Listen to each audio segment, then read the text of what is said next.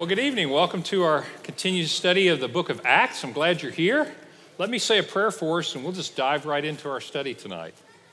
Heavenly Father, we are grateful for your mercy and your grace. We're grateful that we live in a country where we can gather like this. I pray your blessings on our country. I pray your guidance for our country.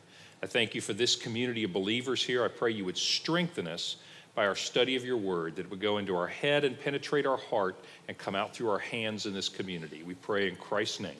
Amen. Well, I'm glad you're here. Just make yourself comfortable. We, as you know, if you've been here, we take questions during class. If you'd like to text your questions into this number during the class period, we answer as many as we can.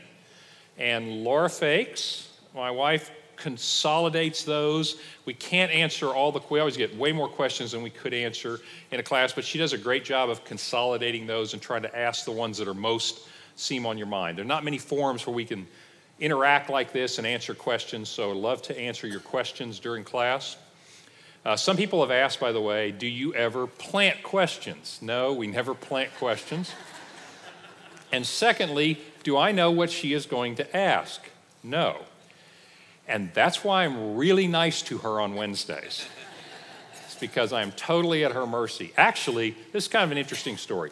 Laura's been involved in our teaching ministry for a long time, but when I asked her about this job, I said, would you be willing to, spend most of class just analyzing and pulling together questions? And I said, I can't pay you anything to do this, but I will marry you if you will do it.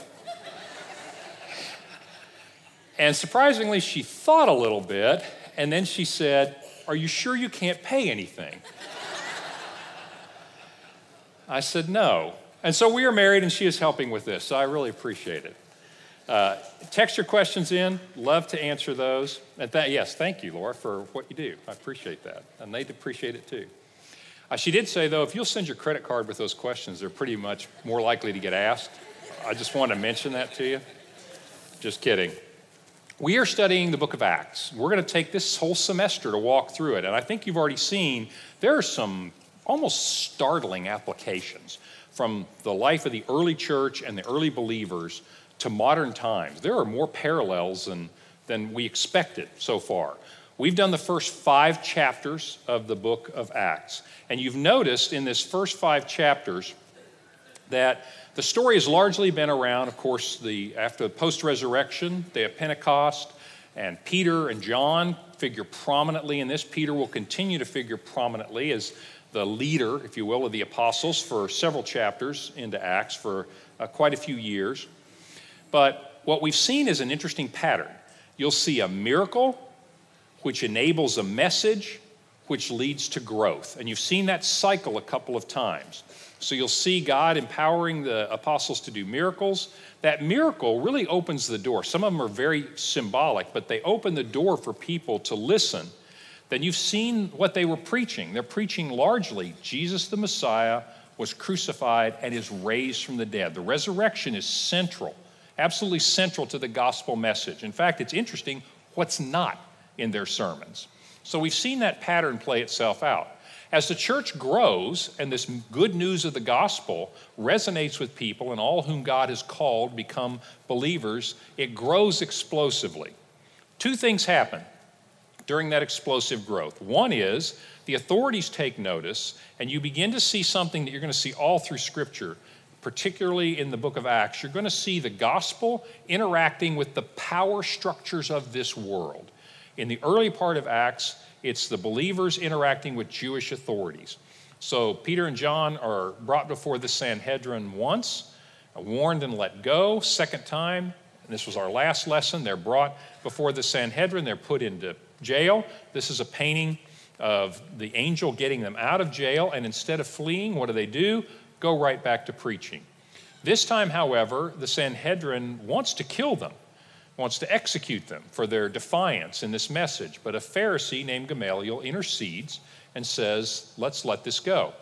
One of the reasons for that is the Sadducees, we talked about this in our last lesson, were very offended at the idea of the resurrection because they did not believe in a resurrection of the soul. They believed that the soul died with the body. Pharisees did. Consequently, they had a little less offense, a little less skin in this game. So Gamaliel intercedes, and they are flogged and let go. They go back to preaching, and the growth continues. The other thing that happens out of explosive growth is that you tend to see problems, administrative problems. And so in this lesson, chapter 6 and 7, we're going to continue to see the theme in the church of beginning to see problems inside the church that come with the growth and continued persecution from outside the church. Those two dynamics are going to define the early church for quite a while. Well, our first passage opens in chapter 6. At this time in history, we're maybe about 37 AD here. It's very difficult to date this, but approximately 37 AD. So just a little time after the beginning of the church. The church is probably about 20,000 believers at this point. That would be big in Oklahoma City. It was huge in Jerusalem. But as the church grew, you begin to see some difficulties in administering it. In those days, when the number of disciples was increasing, the Grecian Jews among them complained against the Hebraic Jews because their widows were being overlooked in the daily distribution of food. So the 12, the apostles, gathered all the disciples, all the believers together, and said, "It would not be right for us to neglect the ministry of the word of God in order to wait on tables. Brothers, choose 7 men from among you who are known to be full of the Spirit and wisdom. We will turn this responsibility over to them, and will continue to give our attention to prayer and the ministry of the word." So I'd like to pause on this a little bit and give you an idea of some of the dynamics in the early church. What's happening here? Basically, you saw the early church being of one heart and mind. They were meeting the needs of all the people. In Acts 2 and the end of Acts 4, you get these little frames that give you a brief insight into what the early community was like. One of the things they did was take care of the widows. A.T. Robertson, the 20th century Greek scholar and theologian, has remarked that women and money are the occasion for the first trouble in the church. And that's pretty much what you see. I have no comment on that whatsoever. That's what he said. But it's interesting that you see that the very thing that made them strong, the taking care of one another, becomes a point of division amongst them. I'd like to look at 2 pieces of this, and the first is, I'd like to tell you the difference between the Greek Jews or Greek believers and the Hebrew or Hebraic Jews, Hebrew believers. And they're all Christians. At this point, everybody who's a Christian was a Jew. This is happening in Jerusalem. They were Jews before. And so they're all Jews, but now that they've become believers, they have different backgrounds. Let me show you. This is the world around first century era. And these are the major centers of Jewish settlements around the world. If you remember, almost 600 years before Jesus, the Babylonians scattered the Jews throughout what's now Iraq and Iran, into the Persian Empire at that time, so over to the east. When Alexander the Great came through, a little over 300 years before the time of Christ, there was also a dispersion of the Jews, this time voluntary, and they moved back into the western parts where Alexander and the Greeks ruled. Alexandria, you'll see that city in Egypt. Alexander the Great founded that in 331 BC, and it became a great center for learning, and there was a huge Jewish population there. The Jews migrated to that. So you see Jews all around the world. Those Jews grew up generation after generation. They didn't speak Hebrew. They spoke Greek. Their customs, even though their religion was the law of Moses, their customs became very much Hellenized or became Greek. And so you see them later in life, oftentimes retiring, if you will, back to Jerusalem to live out their lives. So in Jerusalem, you have Jews who grew up speaking technically Aramaic, but we'll just say Hebrew. They grew up speaking Hebrew, reading a Hebrew Bible, worshiping in their synagogues and at the temple in a set Jewish Hebrew kind of way. You have these Jews coming in from around the world who grew up, they don't speak Hebrew, they speak Greek. They have some different customs. They've done things a little different where they grew up. So they share a common religion, but they're ethnically a little bit different, and they're certainly a little different in both their language and their customs. And so the Grecian Jews, or some of your translations will say the Hellenistic Jews or Hellenistic believers, are those who came from these different places around the world back to Jerusalem. The Hebrew Jews, or Hebrew believers, depending on your translation, are those that pretty much grew up in Israel. And so they become Christians. In the Jewish world, there was a kind of a social division there. The Hebrew Jews thought that the Hellenistic Jews were kind of liberal. In other words, they didn't think that they were as good a Jews as the people who grew up there. And so they treated them a little bit like second-class citizens. Well, when they came into the church, those social distinctions came with them, if you will. So, for example, the Hellenistic Jews didn't read the Hebrew Old Testament. They didn't read Hebrew. In the city of Alexandria, great city of learning, about 200 years before the time of Christ, the Jews there said, look, we can't even read our Bible anymore. Why don't we translate our Bible from Hebrew into Greek? And they did, and you can still read that today if you read Greek, but that's still around today. That translation is called the Septuagint. It is simply the Greek translation of the Hebrew Scriptures. In fact, in the New Testament, you'll see some of the New Testament writers quoting from the Greek version of the Old Testament, sometimes quoting from the Hebrew version. So they're both in use, just depending on what language you use. So they literally had a different Bible. It would be like in our church, in a different part of our city, we have a Hispanic congregation called Crossings Comunidad, and their services are in Spanish, and their Bibles are not English.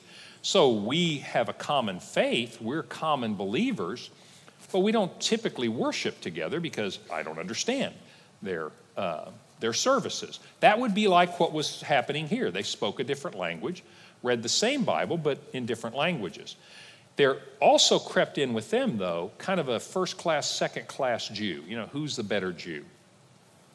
They also would typically take care of the widows in the Jewish synagogues, particularly the orphans and the widows, and they had a weekly dole, basically, of either food or money, depending on where you were, as to what they would do.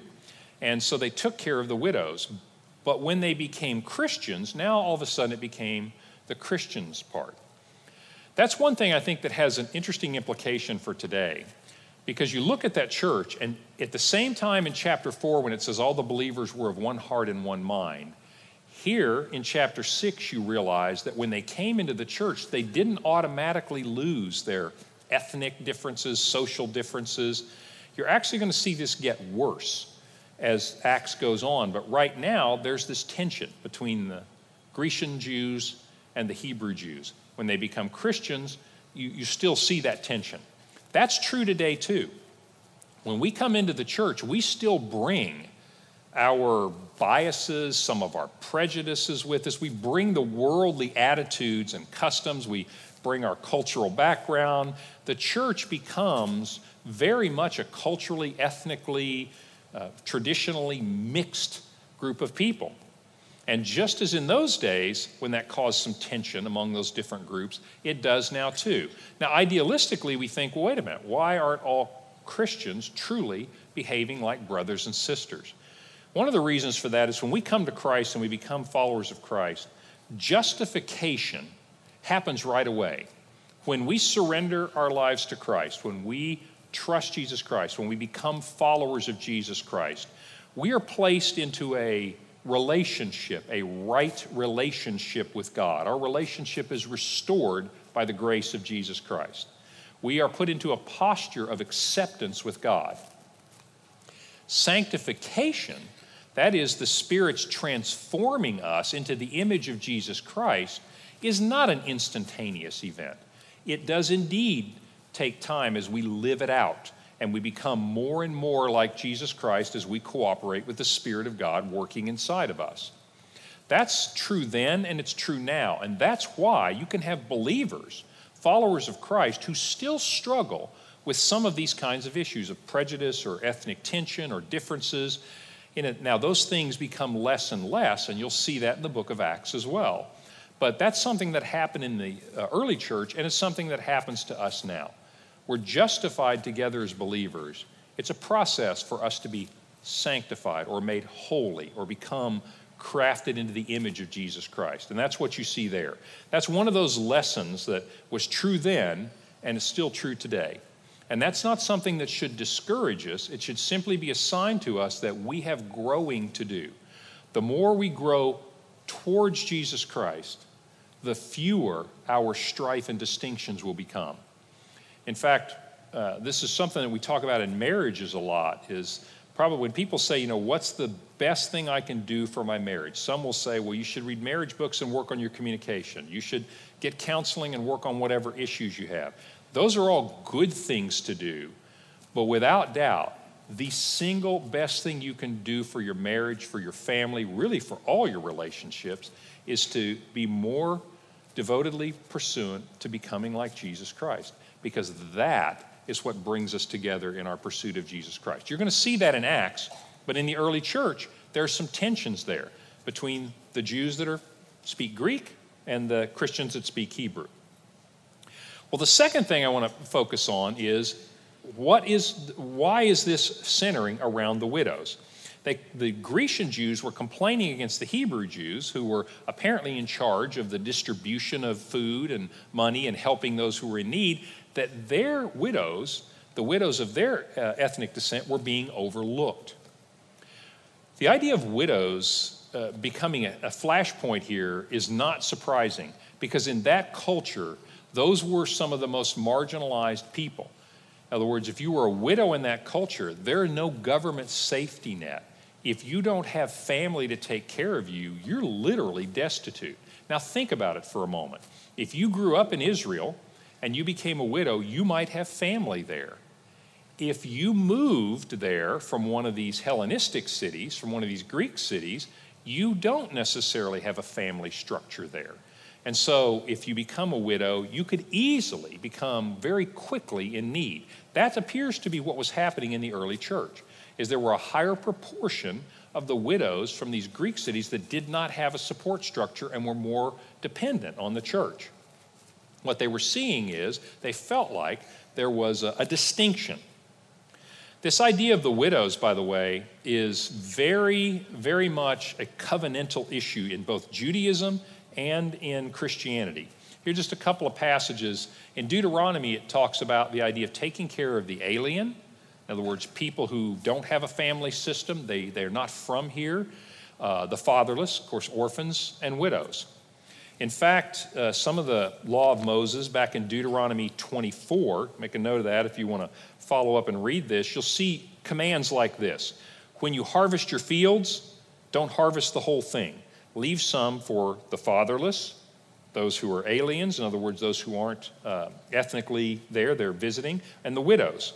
It says when you harvest your olive trees, leave some for the fatherless and the widows. When you harvest your grapes out of your vineyard, leave some for them. This was a value in the Jewish law of Moses, we're going to take care of those who are most marginalized in society, those who can't take care of themselves. You see that carry over into the New Testament. You see James echoing this as a moral imperative for Christians as well. Religion that God our Father accepts as pure and undefiled is to look after orphans and widows in their times of difficulty and to keep yourself from being polluted by the world. So you see that thread of taking care of those who are most in need. So it's not surprising that the orphans and the widows would be the place where you will tend to see this kind of tension, because the need was greatest there first. Let me pause and see if you have a question at this point. Yes. Going back a little bit in time, after the Pentecost, were the disciples able to continue speaking different languages, or was that still needed at this point in time? Yeah, good question. Was the speaking in different languages? We talked when we got that speaking in tongues. The Greek word for tongues can mean languages. And at that time, that miracle clearly is a miracle of being able to speak in intelligible languages that are miraculously understood by different people. That's the account in Acts. Question is, did that specific, we call them charismatic gifts or miraculous gift, did that continue? There is no particular evidence in the early part of the book of Acts that documents that the apostles were doing that. You will see instances of that phrase, speaking in tongues, on through the book of Acts, You'll certainly see it. For example, I referred you to 1 Corinthians chapters 12 through 14. It's an area where Paul is dealing with some early believers about this issue of what we call charismatic gifts. You will see that some manner of speaking in tongues, there's argument whether at that time it's speaking in languages or it's some type of ecstatic utterance, meaning it is a spontaneous, ecstatic expression that is not a human language. So there is some debate about what did speaking in tongues look like at different points in the church's history. There's no specific evidence that they were doing that regularly here. That does not mean that they were not. Again, when we talked about the miracles, both the healing of the lame man and the speaking in tongues, we noticed that they had a specific purpose. They served God's purpose at the time. Remember we talked about the day of Pentecost and the Tower of Babel, and how Pentecost, the speaking in different languages, was an undoing of the Tower of Babel. It was an undoing of the scattering of humanity. God's making a point. He's more brilliant than we think. As you read it, you go, whoa, there's just layers of brilliance here of what God is doing. We talked about the lame man. The reason to heal this individual as the miracle that kicked off that discussion was because Peter wants to talk about physical healing being a metaphor for the spiritual, the cosmic spiritual healing that Jesus is doing. My point there is, and I know this is getting long-winded, but this is a really important point. Those charismatic gifts are for the service of God's purpose, not man's purpose. So if they were speaking in tongues, speaking in different languages, it was under the control of the Spirit to further the kingdom purpose. So we don't know for sure whether they were or not because there's no specific evidence at this moment, but there's no particular reason to think that they weren't. If the occasion warranted it, then I suspect that it was happening. That's a good question. Okay, a couple of others that go back. Do we know who baptized Paul or when that happened? Do we know who baptized Paul? You are going to meet him next week. And we will talk about Paul's conversion. It was a little different than mine. Maybe it wasn't different than yours. But we're going to talk about that, and we'll just save that. Because next week you're going to see this incredible transformation in the life of the Apostle Paul, and you'll find out the answer to that question. Okay. Once you become a believer, is it possible to not have the Holy Spirit within you? Well, I'll tell you what the Scripture says. In Ephesians chapter 1, verse 13, it says, when you believed, or having believed, you were sealed, like putting a stamp, locking it and saying, hey, this is under lock and key and nobody can get into it. You were sealed with the promised Holy Spirit. It's a guarantee of your inheritance. So I understand that passage to indicate that when we believe, and remember what the Bible means by believe, we're not talking about intellectual assent, we're talking about when we trust Jesus Christ, we are sealed with the Holy Spirit saying, you belong to me. And so the Spirit lives in us. So I think technically I would say believers in Jesus Christ, those who trust Jesus Christ, have the Holy Spirit in them as a seal, a promise of the future deliverance that we will have. Yes? It doesn't require another baptism. Well, let's talk about that for a minute. People have there are different views, and you know me, I like to just give you the different views. So I'm going to let you pick on this if you want to. Basically, there are those who are of the opinion that no, there is not a second work, in other words, a water baptism, and then there's a Holy Spirit baptism wherein one might break out into speaking in tongues or something charismatic or miraculous at the time. There are those that think those are two separate events. They'll look at certain events in the book of Acts to substantiate that. There are others who would say that does not appear to be normative in the book of Acts. It appears that when one trusts Jesus Christ, you're baptized as a symbol, as Paul so eloquently expresses in the book of Romans, that we have died to the old man, we are raised to walk in newness of life. That's baptism, that strongly symbolic action from all the way back in the Old Testament. And that when we believed, we are sealed with the Holy Spirit. It does not appear to be normative in the book of Acts that every believer is performing what we call miraculous gifts or charismatic gifts. Everyone has the Holy Spirit, as we just answered, but it does not appear that a normative experience is for everyone to be doing miraculous gifts. So Christians disagree about whether there is that second work of grace. I find it personally, I'm going to give you an opinion here, but let's search the scriptures and let's study it and see. I don't find compelling evidence myself in the book of Acts to indicate that there are necessarily two separate events, nor do I find it compelling that every believer must manifest this certain group of giftings. I think every believer is gifted by the Holy Spirit, but not necessarily in those specific ways. So, but there are differences of opinion amongst Christians about whether or not there are two baptisms, so to speak. Okay, in verse 2 of chapter 6, when it refers to the 12, is that referring to Stephen, or was there someone else who replaced Judas? Yes, I skipped that part. Remember, we had 12. Judas didn't make the cut, got 11. I just skipped the part in Acts where they picked a 12th guy. We just didn't cover that part. But they drew lots to fill their number back out to 12. As you know from our study of the book of Revelation, 12 is extremely symbolic number for them. And so they added a 12th. And so it became the 12th apostle. Yeah, I just skipped that part. Well, let's talk about their solution. So they've got, you see what's going on and why the tension's there amongst the Greek-speaking Christians and the Hebrew-speaking Christians, and there's starting to be some tension. What's really novel is not that there's tension, not that humans are being humans and are not really conformed to the image of Jesus Christ yet, and we bring some of our baggage and some of our biases with it. That's not surprising. What's shocking is what they do next.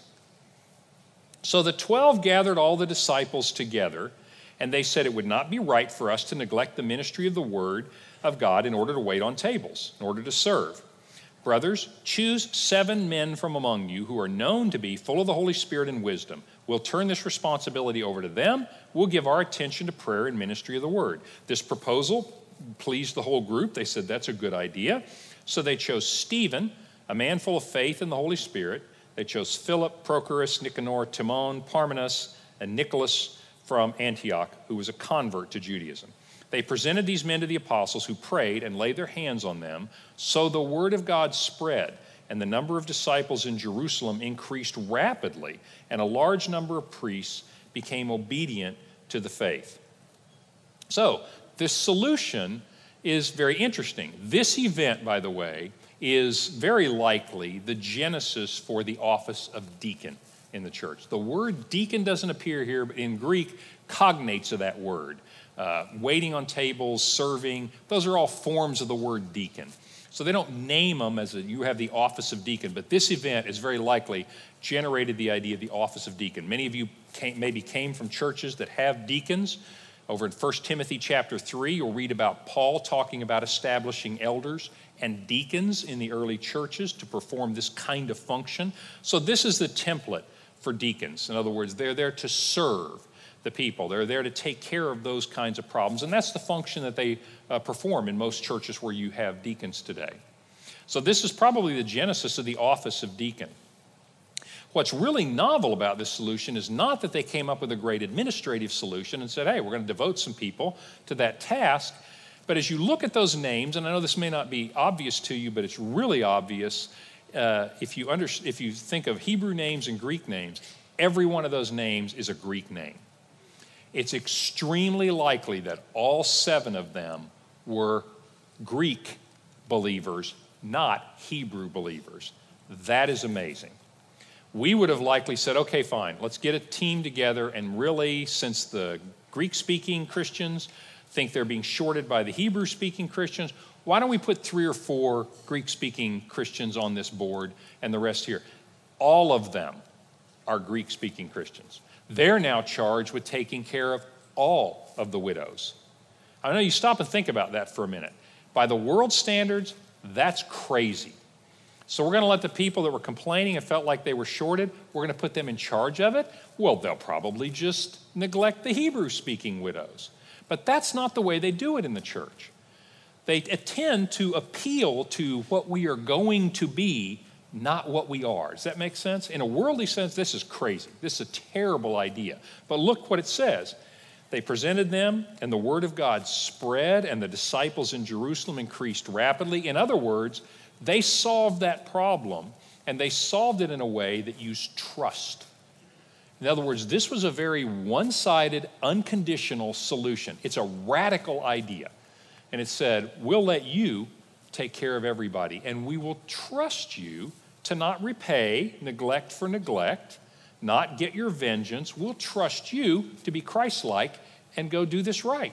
That is remarkable.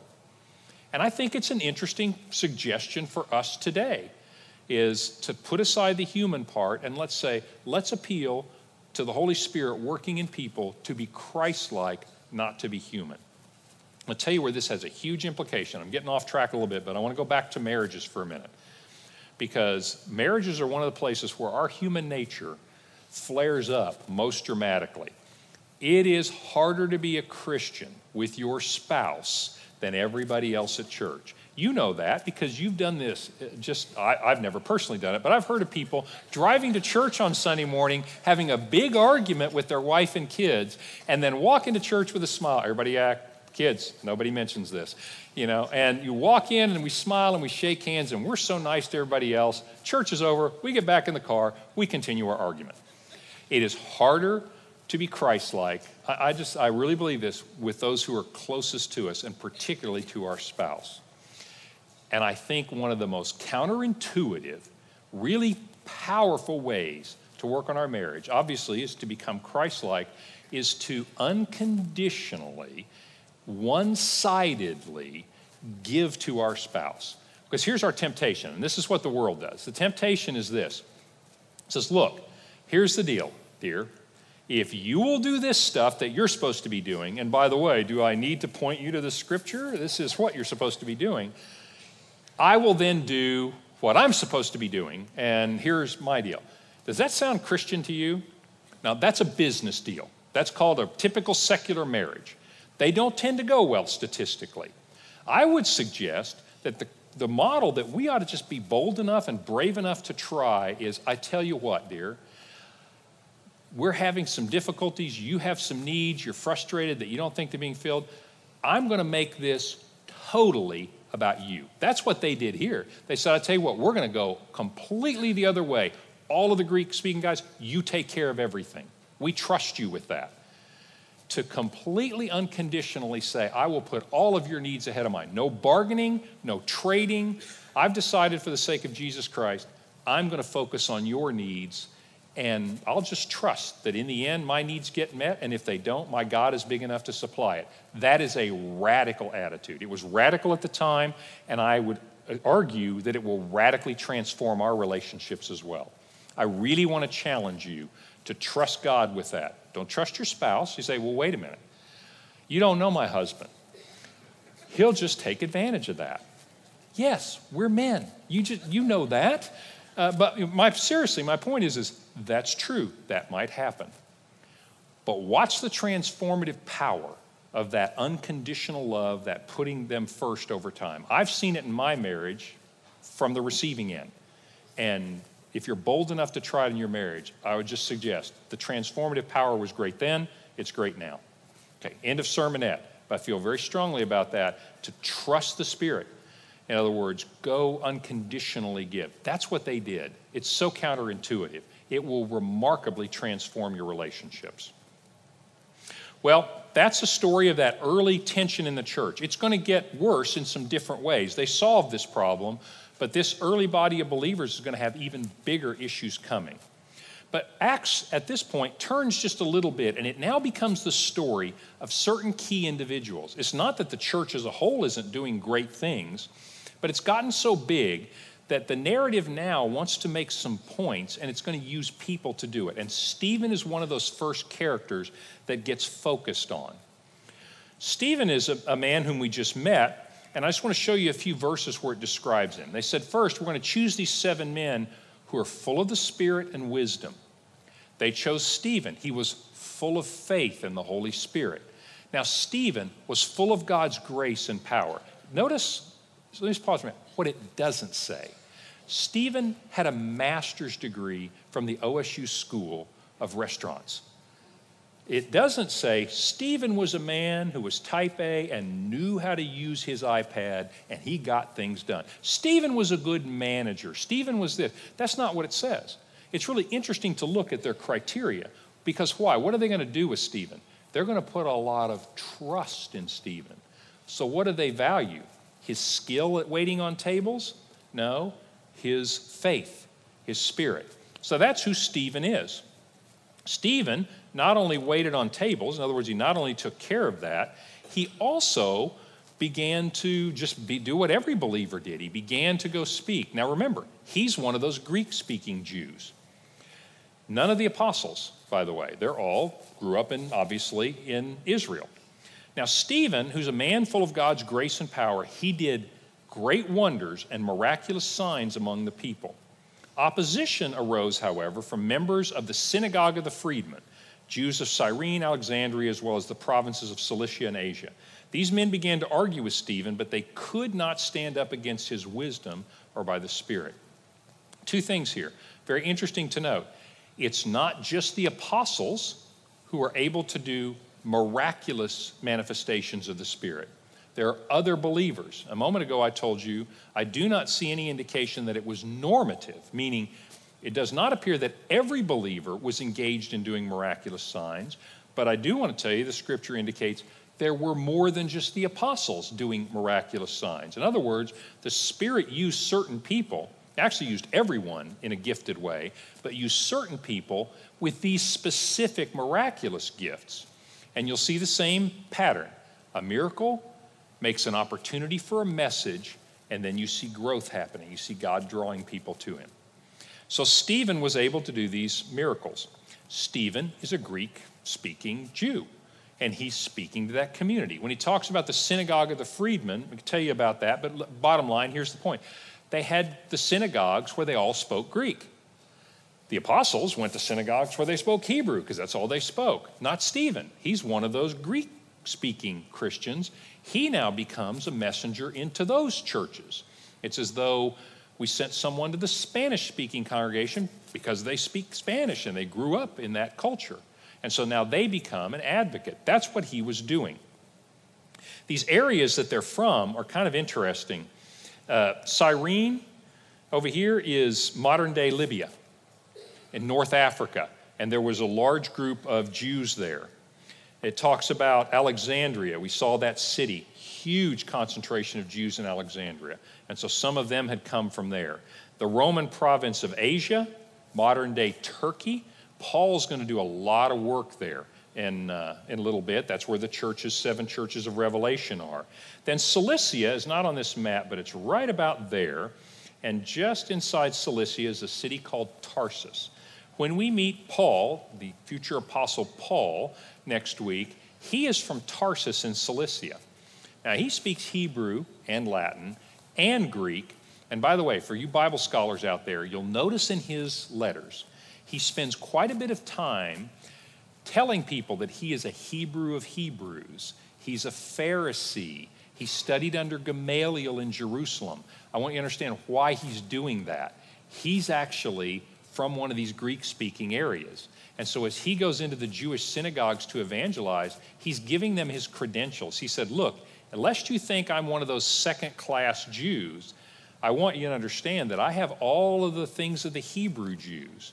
So now that you know that there was that division, you understand why Paul was saying some of those things in his letter.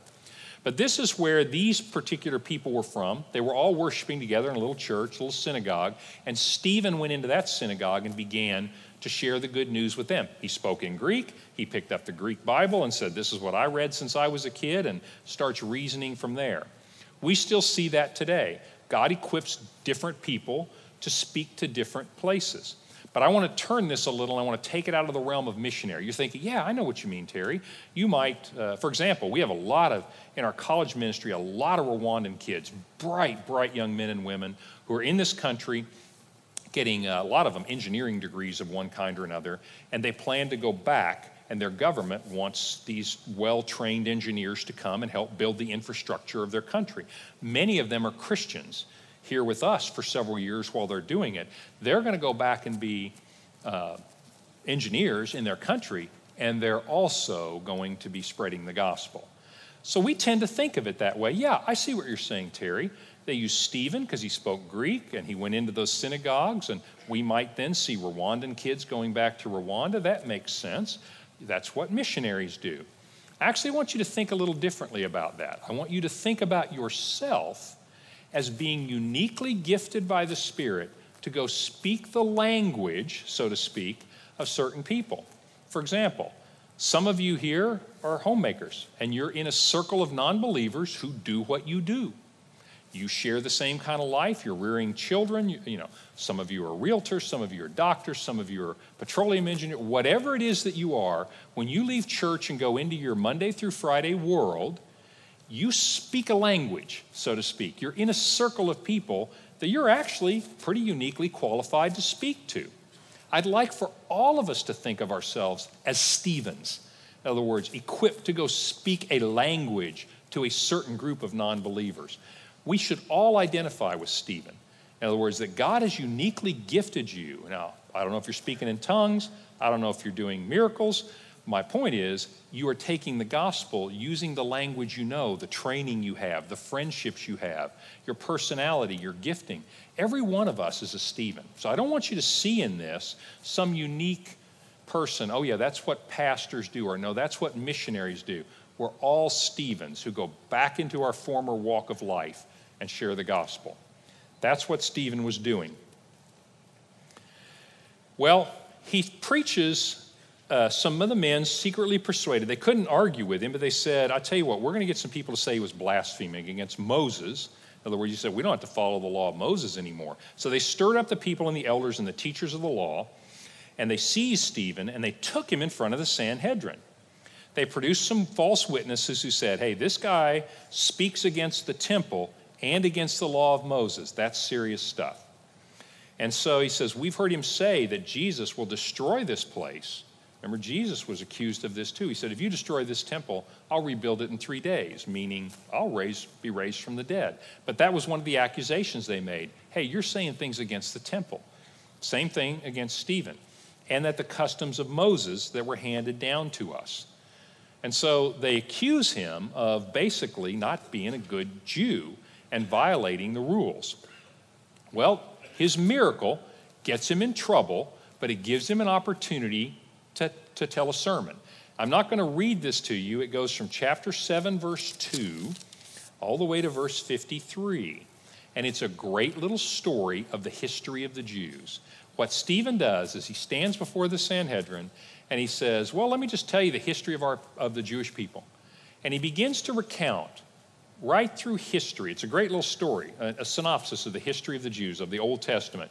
And at every point, how they weren't faithful to God. God did this for us, but we didn't stay faithful. Then he did this, and we had a golden calf and worshiped that. Then God was faithful and did this. Oh, but we were unfaithful. God sent a prophet. Oh, we killed him. And he concludes in verse 51. Listen to the end of this little talk. He says, you stiff-necked people, uncircumcised in heart and in ears, you always resist the Holy Spirit. As your fathers did, so do you. Which of the prophets did your fathers not persecute? And they killed those who told you about the Messiah. And when he came, you betrayed and murdered him. You have the law, but you don't even keep it. Now, I'm just going to tell you, you're going to get some emails after a sermon like that. I mean, it's just not going to go. You're going to get some comment cards that say, hey, ease up a little bit. So this is boldness. This is very blunt. And it gives you a flavor of how confrontational the gospel message is to the culture of the time. If you read this, you'd go, what if my pastor got up and preached something like that? It's like, I wouldn't tolerate that. I'm out of this place. In other words, very confrontational. And the good news of the gospel is confrontational. Remember we talked about Ananias and Sapphira? What a difficult story that is. And we said, one thing that teaches us is how seriously God takes sin in our lives. And the gospel wants to confront us with that, not just to condemn us, in fact, to give us hope.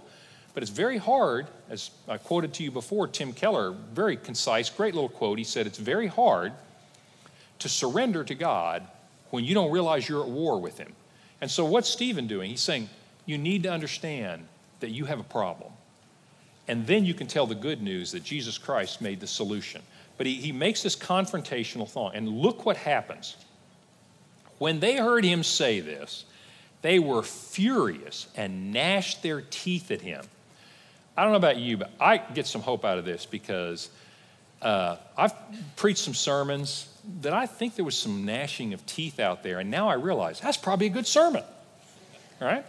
They're gnashing their teeth. They're grinding their teeth. They're so angry. But Stephen, full of the Holy Spirit, looked up to heaven, saw the glory of God, and visualizes Jesus standing at the right hand of God. He says, look, I see heaven open and the Son of Man standing at the right hand of God. That's exactly what Jesus said at his trial. Got him in a lot of trouble. Gets Stephen in a lot of trouble. When they heard this, they covered their ears, yelling at the top of their voices. They rushed at him, dragged him out of the city, and began to stone him.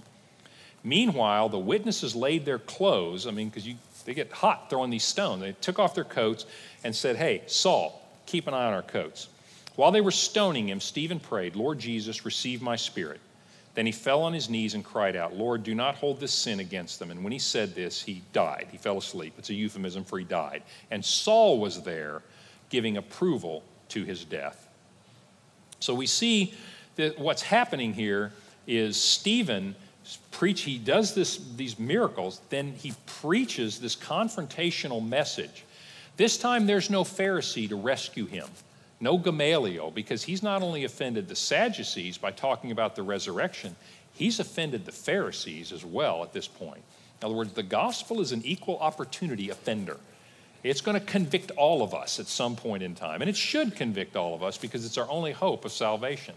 So Stephen preaches this. And then think about this. This is like the U.S. Senate.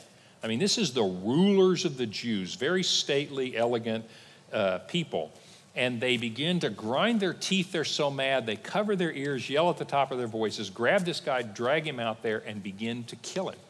And they do kill him. Think of what anger was provoked in them.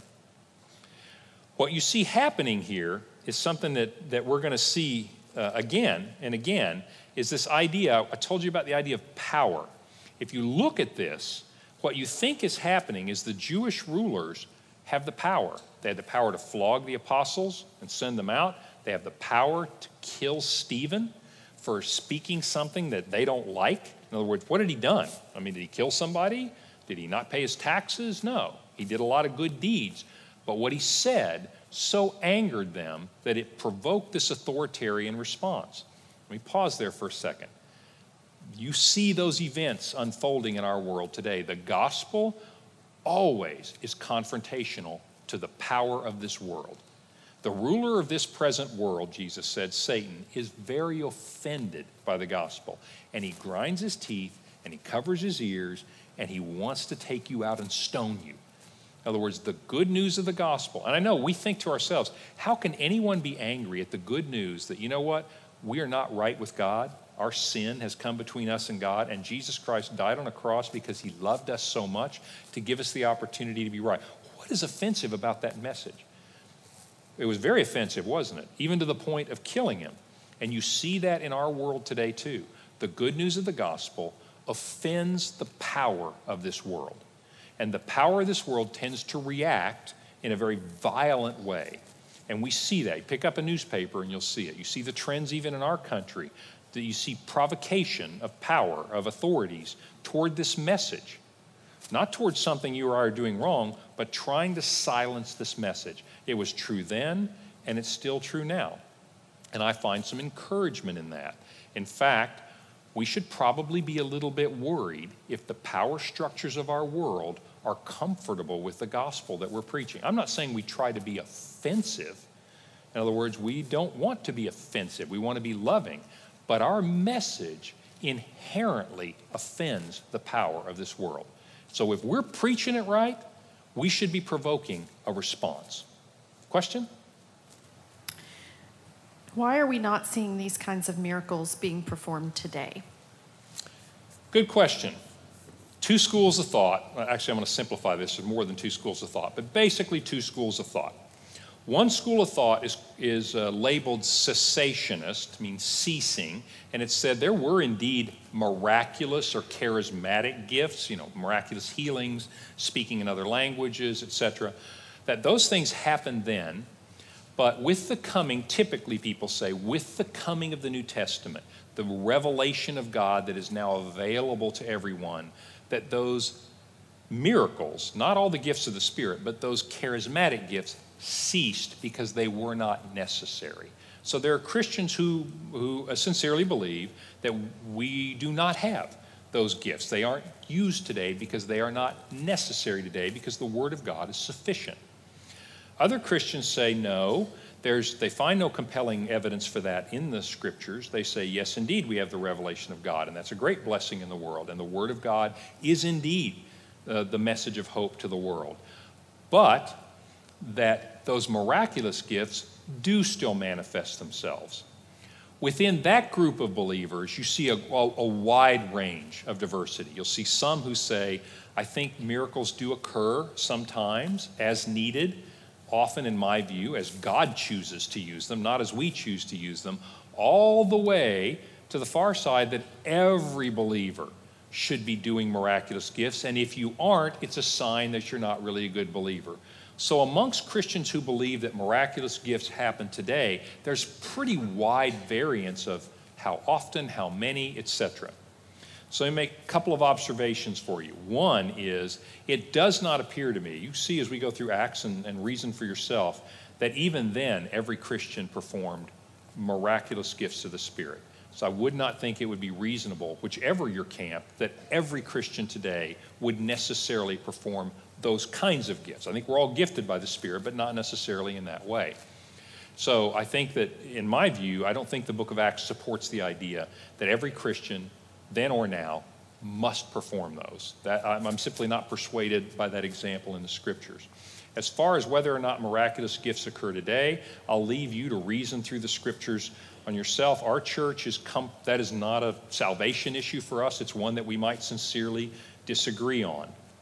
There are Christians, though, that observe this, and I'm sympathetic to this point of view, is that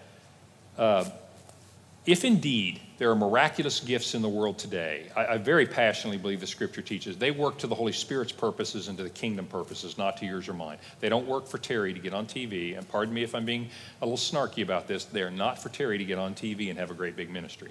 They're going to further the kingdom of God in whatever way he chooses to do that. I think that the reports that we do hear of miracles, now some are going to email me and say, hey, miracles happen in this city all the time. Understand, but what we tend to hear in this way most frequently come from other countries.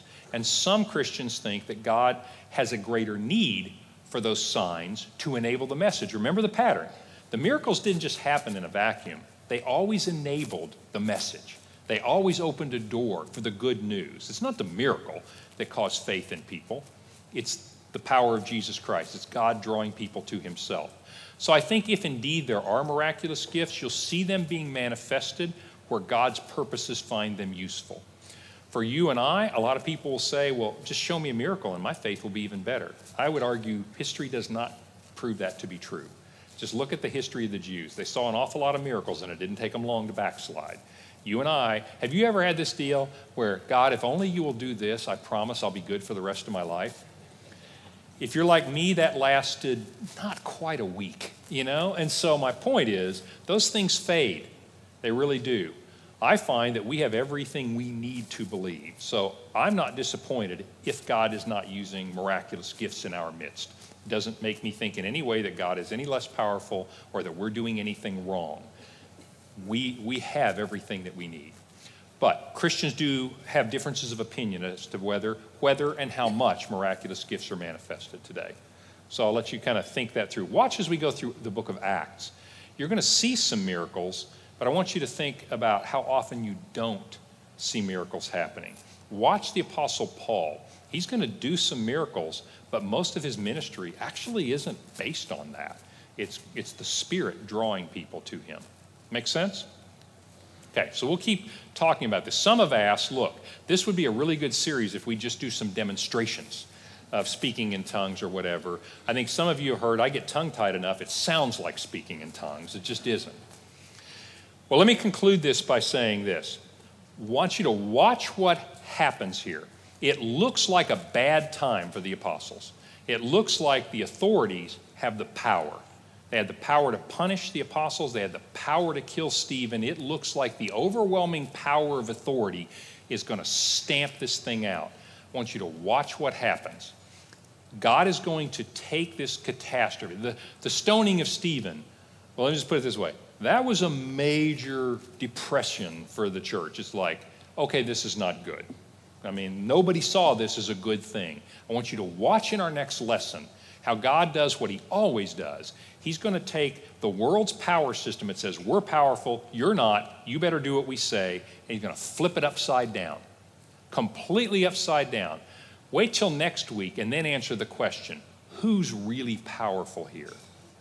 And I want you to be encouraged by that, because what's going to happen to the church next week, as soon as we get back, when everybody finds out about Stephen, they are going to flee for their lives.